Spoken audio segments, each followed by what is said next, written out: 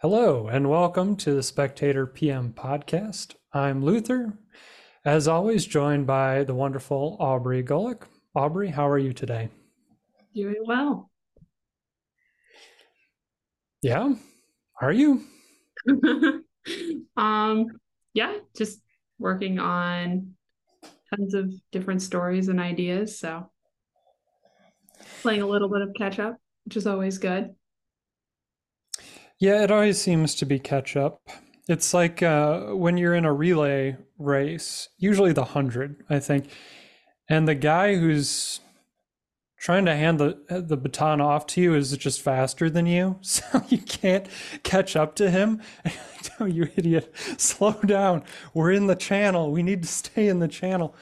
Uh, a humbling experience. Don't ask me how I know, but we did not get disqualified. But there was a lot going on this week in our defense, and one of the bigger events of many was the House finally figured out that it wanted a leader. So could you tell us a little bit about this Louisiana man, Yeah. Mr. So, Johnson? late or early Wednesday afternoon, I suppose.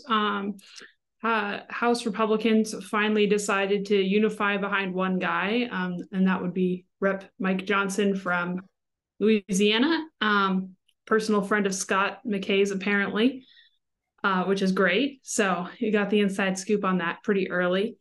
Um, yeah, and he somehow managed to come out of pretty much nowhere. He was the deputy whip, was on the House Judiciary Committee and another subcommittee, and then, like within a matter of just a few days, went from being just another rep to unifying the House of House Republicans, which nobody else had so far managed to do. He won by 220 votes to Jeffrey's 209, so pretty good margin. So Yeah, and Steve Scalise, as well as oh dear, Jim Jordan, both fell short.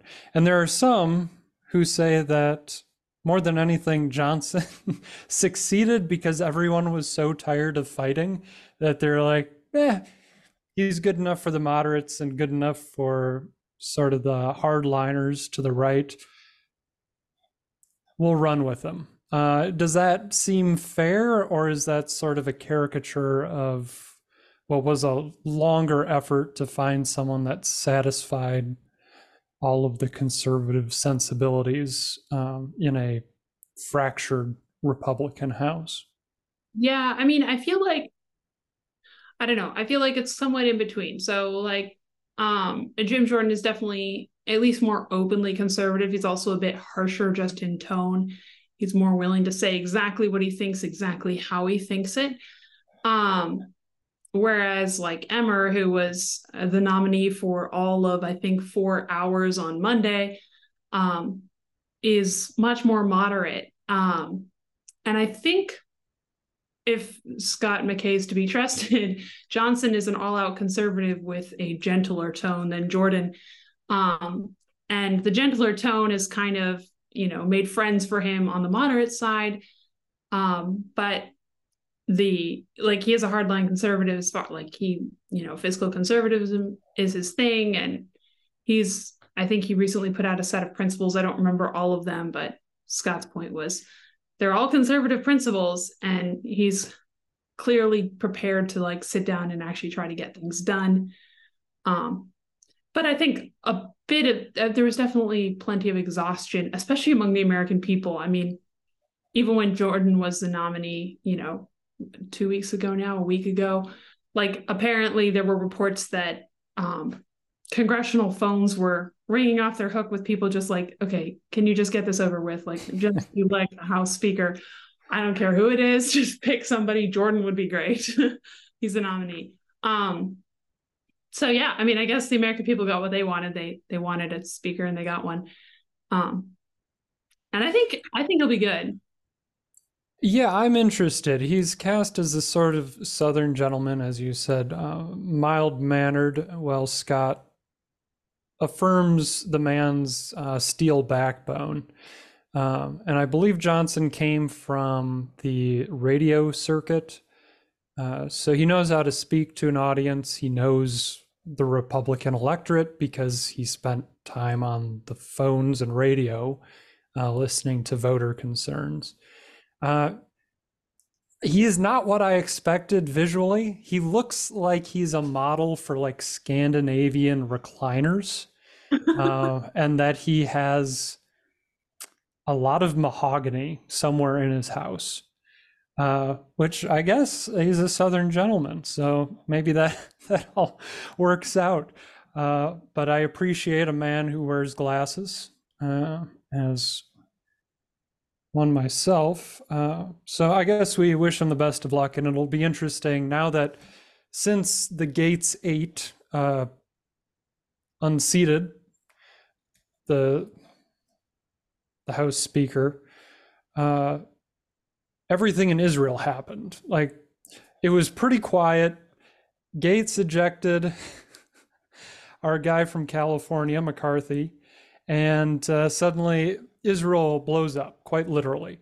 And everyone's looking around like, oh crap, now we actually need leadership in a time where the Senate was Democrat, the White House was Democrat. So there wasn't much happening, to be honest. There wasn't an expectation that the House would do anything ever except quarrel and send sort of wish lists off to the Senate to be stabbed through the heart.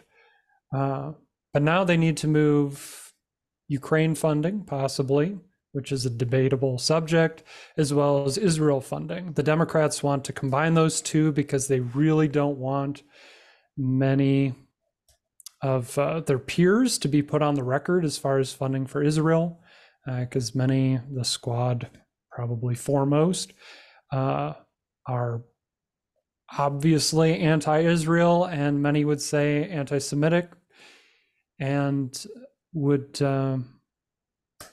be on record saying and doing as much. So they'd like to roll up the Ukraine and the Israel funding into one sort of omnibus of foreign aid.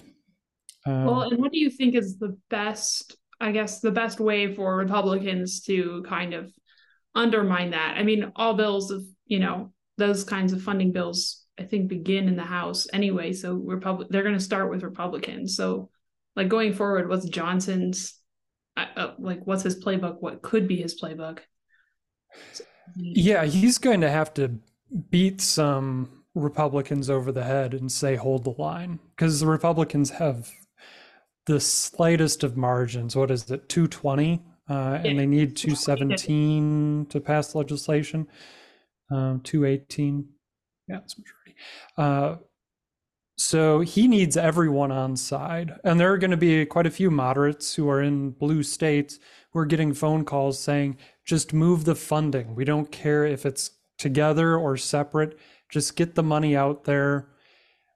And these, these congressmen will be answerable to their districts in a year. So, they are on the hot seat. And Johnson's going to have to say, no, we're holding it because we need the Democrats to look as bad as they actually are. We cannot throw them a bone on this.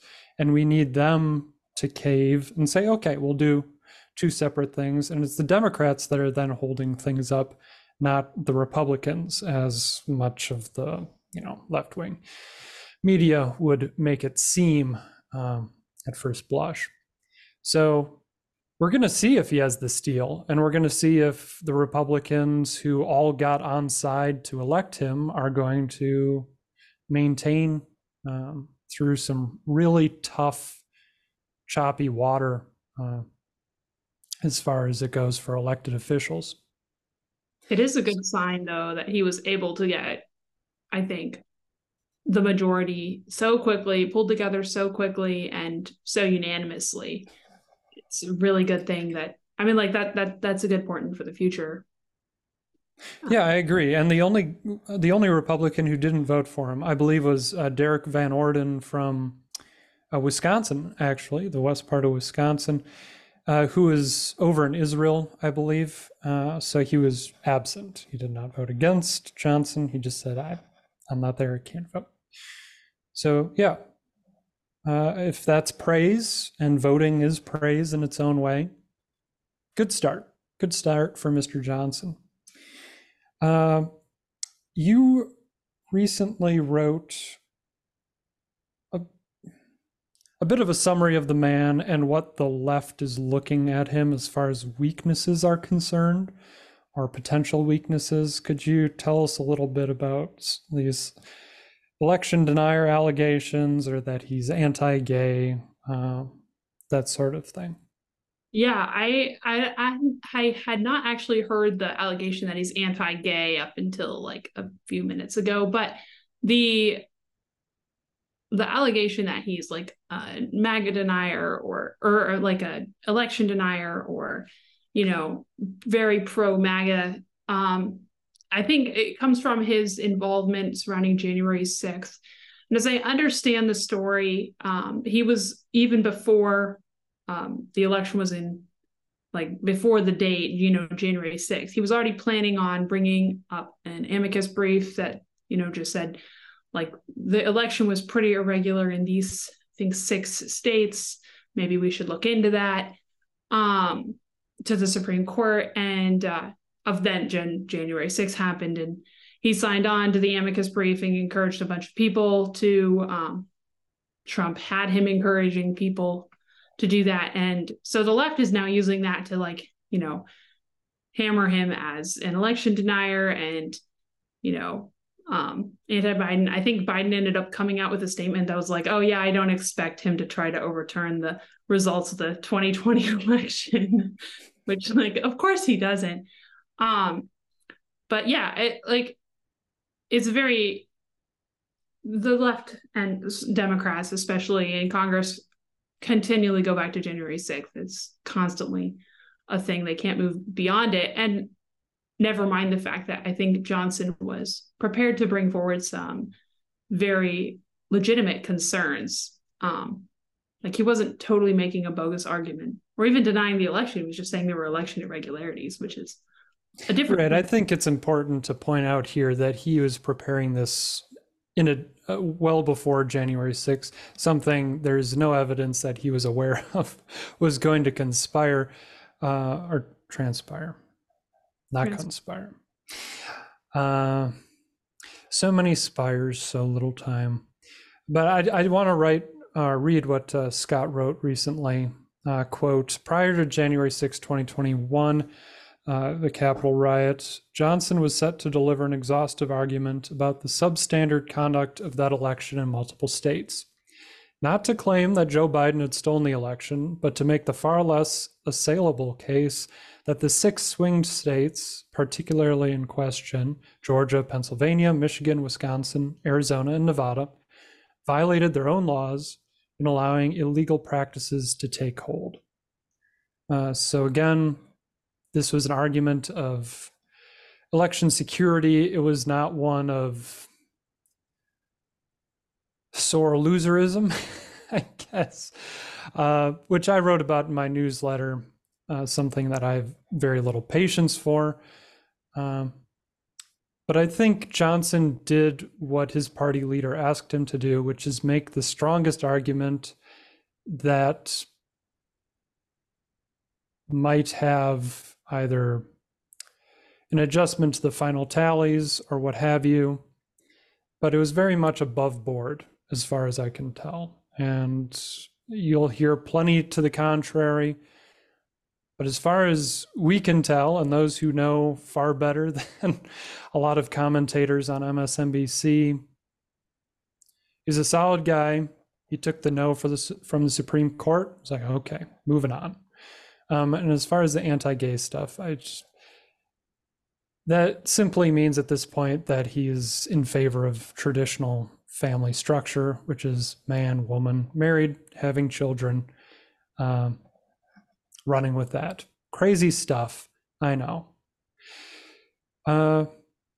Speaking of not trusting the media, you also wrote Aubrey, about some of what's going on in the Middle East as far as AI and even beyond that, that we can't trust our eyes, not only reading text, but also surveilling images now.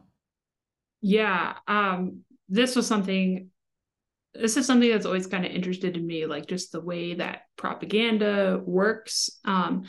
And yeah, so there have been a series of images, and I think that it divides out into about three different kinds of images. So there's AI generated images that are clearly fake. For instance, there's an image of a toddler that appears to be buried under rubble, and or partially buried under rubble. And it's pretty clearly AI if you take anything more than a cursory glance. I think the child's left hand has like extra fingers. The creases on its face are totally unrealistic. But that didn't mean that it didn't appear like people printed out enormous posters with this image on it and then, marched through Cairo on pro-Palestinian riots or whatever. And then a French magazine, Liberation, printed that and came under fire because it's a fake image. And yeah, so there's that kind of image where it's like AI generated, it's clearly fake. I don't even think the image is recent. Like it first showed up in February of this year as like it was tied to some Syrian conflicts that were going on at the time.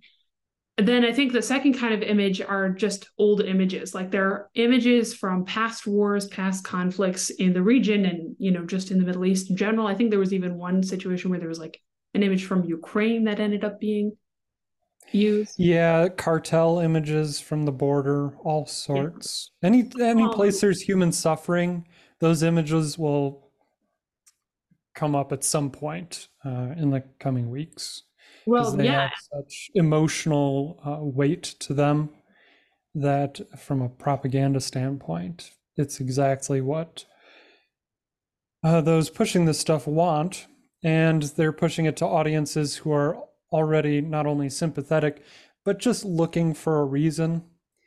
Uh, we saw that with the rioting in 2020 as well, with so many of these leftists going to topple statues or what have you. They didn't need a good reason, they just needed a reason. Uh, right. and so when you're considering cause and effect, these images are often raised as the cause, and then the effect is the rioting, but the rioting was going to happen. It was just waiting for something that could be passed off for a second as an understandable one, um, which is frustrating coming from a conservative viewpoint where people should be responsible for their actions and checking to make sure that everything is correct and verifiable. Right. And even just less seriously than, riots or, BLM type violence in the streets. Like one image from a 2013 conflict was posted by Ilhan Omar, and the caption that was with the image, she didn't write the caption, she had reposted the image and the caption was like child genocide in Palestine, all caps. And the image is from like 2013, so it's 10 years old, and it's of children who are victims of a chemical weapons attack in Syria. So like not at all the same conflict. But like coming from a congresswoman is it's a very serious allegation. And it's totally fake. So the fact that she didn't do research before reposting it, she just responded in that instant, reposted this thing, essentially put her name behind it. Of course, she's put her name behind plenty of anti-Israeli propaganda. Yeah, it's just one of many instances for her, which again, I don't know what the future looks like, but eventually there has to be some sort of mechanism for Congress to censor its members with this sort of proven to be incorrect within a matter of minutes posting, because these are real positions of power with influence that give people all sorts of cover to do horrible things. And it's one thing if you're just some Joe Schmo on the street. You have your First Amendment right to be an idiot, something that I exercise all the time, and it's great. But when you're an elected official, you should be answerable to your party and the voter. And I want to make that explicit in that they're answerable to the voters every 2 years, unless there's some huge outcry. But in the meantime, you are a cog in your party machine. And these parties should have the power and the wherewithal to say, no, we can't have that. It's bad for the brand. It's bad for the country. And we're pulling you from the seats that you have. But all the incentives are in the wrong direction there, where someone on the left does a horrible thing. Rashida Tlaib says something horrible about the Jews. And then the right, as it should, goes, what in the ever-loving blankety blank? And then the Democrats say, look at the Republicans, send in $5 to, protect Rashida against the attacks of the right and all this. And it's a fundraising game at the end of the day. And it's despicable. Right. Especially, well, and this issue has divided, I think, members of the Democrat Party, especially in government, because, you do have the more extreme progressive left in the squad or whatever. And then you have people who are like, no, actually, like, Israel is in the right here. And, maybe we shouldn't be, pushing false narratives or supporting terrorists. Especially, yeah, Fetterman has been surprisingly strong on this point. Yeah. Which there's been just a lot of weird alliances in the past couple weeks. But yeah, Mr. Hoodie, as far as Israel goes, he's rock solid, which, bars have been lowered year after year, but, credit where due, I guess. But Aubrey, your hottest take is that you don't like horror movies. Oh, Tell yes. us about that. So I think it was probably, well, it's this entire month. Like every time you get onto a streaming platform, whether it's like, Prime or anything else, it's like horror movies nonstop. It's all it's spooky season. I know. I get it. The thing is, I don't watch horror movies. I don't like them. I don't enjoy the adrenaline rush while I'm sitting in my bed. Like, none of that is pleasurable to me. I have a very active imagination. So the post-horror movie experience for me is no fun, and I don't appreciate it. Yeah. And so I think personally, horror films should, at least the streaming company's algorithm should recognize that I don't like them, and it should not subject me to like viewing the poster for the movie. I think there's like a new one called Scream or whatever, or Smile, and it's got this lady with this creepiest smile. It's horrible. And yeah, it's very, very vivid image in my brain, even though I haven't seen this movie and will never see this movie. It seems like something you should be able to toggle, especially for families with fairly young kids. Like, you don't need what amounts to pornographic gore on some of these posters, especially with streaming, where there isn't the same sort of framework for ratings, where you'd really never know what you're entering into with the movie. And that with a lot of these, like Netflix, it'll automatically start running a trailer for you just as you scroll past these shows. And I don't know. I agree. I don't like scary stuff. I'm opposed. I have enough scary stuff in my head. I don't need to add to it. I sleep well at night, and I just don't need that interrupted with anything crappy. That said, I do like suspense movies, like Shutter Island. Some might say that's a horror movie. I would say it's a suspense thriller, psychological thriller. And if the writing's good and it's not just there to scare and disgust you, there's room in that genre. But most movies are one, cheap, two, disgusting, and three, uh, porny sexually as far as gore goes. Where like you just don't need to see a guy's head squashed all the way through pulping it. Like I get it. Like I understand where this is going. I can invent that for myself. You don't need to show me the eyeball hanging out and all that. I Um, will say I wrote that as an opinion in my newsletter, and I got a very kind response of somebody with a counter argument, and he made a very good point. And that's that modern horror and like horror in like 1930s or 1950s are almost two entirely different things. And he pointed out that, back in the old days, horror was much better and worth watching, and it wasn't excessively, gory. It was really more in the class of like what we would now consider thrillers. And like that's a fairly good point. I don't enjoy watching those movies, but I'm okay with seeing posters of them on Amazon Prime. Like yeah, modern that's your horror. line. Okay.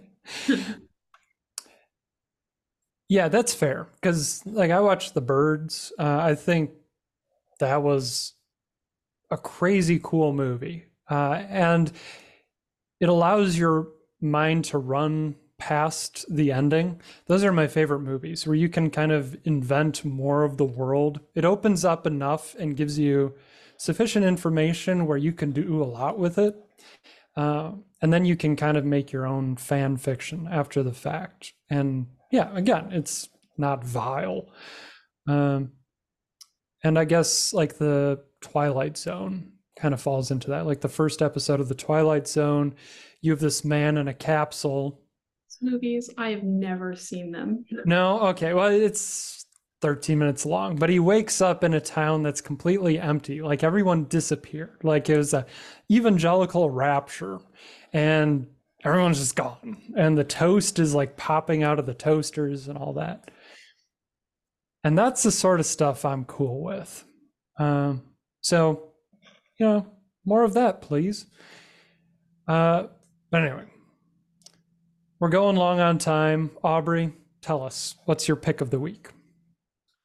I think I'd have to say Scott McKay's "The Speaker We Need." He does a great analysis of Johnson, and because McKay knows Johnson, it has a personal touch to it, personal flair. You get a really good feeling for the kind of man, Scott knows, which is great. And it's always good to hear like from, on a man-to-man level, this guy is a real person, not just a figure on Capitol Hill. Dude's a bro. Yeah. Yeah. So what's your recommendation? I don't know any dudes that I can recommend, but one bro I'll recommend is James McGee's, who I know is Jim McGee, his piece that's Time for an Asian NATO. And so he goes into it knowing that a lot of readers at the American Spectator are going to be skeptical of another international organization that seems to just be a nesting ground for all sorts of sort of anti-American ideas or objectives. And so knowing this, Jim goes in with a lifetime of experience in the highest levels of government and says, no, as far as Pacific leadership, China is eating our lunch. And that's something that we cannot afford, especially with Taiwan being as important to us as it is, and also many of the other countries in that kind of South China Sea orbit. So we're talking Japan, Korea, etc. Our life is much better for those countries existing and existing outside of explicit Chinese influence. Uh, and we should want to band together because we have such an obvious enemy where NATO doesn't all the time. And so it sort of invents objectives for itself. And I guess you could apply that to the UN even more, where it's an organization in search of purpose. And so it just finds the stupidest purposes and spends stupid money, which none of us like to see. And then finally, what are you reading? What might you be watching? What can you recommend to the people? Yeah, not a book that I'm reading currently, but one that I've enjoyed in the past. C.S. Lewis's That Hideous Strength. It's the third in his space trilogy series. I know a lot of people love Paralandra. Not my favorite book for some reason. I just didn't appreciate it. That Hideous Strength, though, which is usually not people's favorite book, was a very good one that I really appreciated. What spoke to you about it? I've always kind of enjoyed the kind of futuristic, apocalyptic kind of novels like Father Elijah or Cannibal for Leibovitz. There's a few really, really good ones. And C.S. Lewis's view of the modern age, of its secularism, but also, he's very creative with what the end of the world or what an apocalypse could look like. And I really appreciate that. I also love his ties into English mythology, into the King Arthur stories. I really appreciate that. And I think that really comes to play in That Hideous Strength in a way that it does play in the other two, but it's not quite the same. It makes more sense once you're on English soil to be talking about King Arthur than it did, on whatever. Okay, so I've only read Out of the Silent Planet, and my takeaway from that was it was philosophic, but spare, and I understand that the remaining two get much deeper, Yeah. and raise all sorts of questions that the first one suggests maybe, but he doesn't really explore. So I'm looking forward to that, but I want to cut you off before there's a spoiler because I can't wait to read those books. Your Well, recommendation. well, for me, what I've been reading is Mark Halperin's latest, The Oceans and the Stars. Halperin, I believe, is a Navy guy, but his writing is just, I'd call it cheesecake, but that makes it sound like it's almost nauseatingly rich. Good cheesecake. Yeah, just the right slice size of cheesecake. And if you like a little cherry on top, then maybe that's what we're going for. Whatever your ideal slice of cheesecake is in your head, provided you're not lactose intolerant, apply that to Mark Halperin's latest. Because man, does he know the Navy? He knows how the government works. He's speaking from the inside, but he loves America and he loves what our military is capable of when it has real leaders. And from the fictional standpoint, he probably writes the best description of a woman in a sensual but not objectifying way. I know that's a big thing in literature, is that men are, especially Stephen King, if you've ever read any of his books, he kind of starts at the chest and then occasionally describes something else. it's it might be a very male instinct, but I think it's off-putting to many. Mark Halperin does what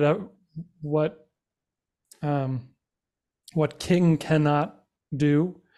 And so he has mature, intelligent protagonists and a world that resembles our own, but written in such a delicate and beautiful way. It's a really good book for being like a Navy adventure book. Highly recommend. So, anyway, for Aubrey, I'm Luther. Thank you so much for listening to the Spectator PM podcast.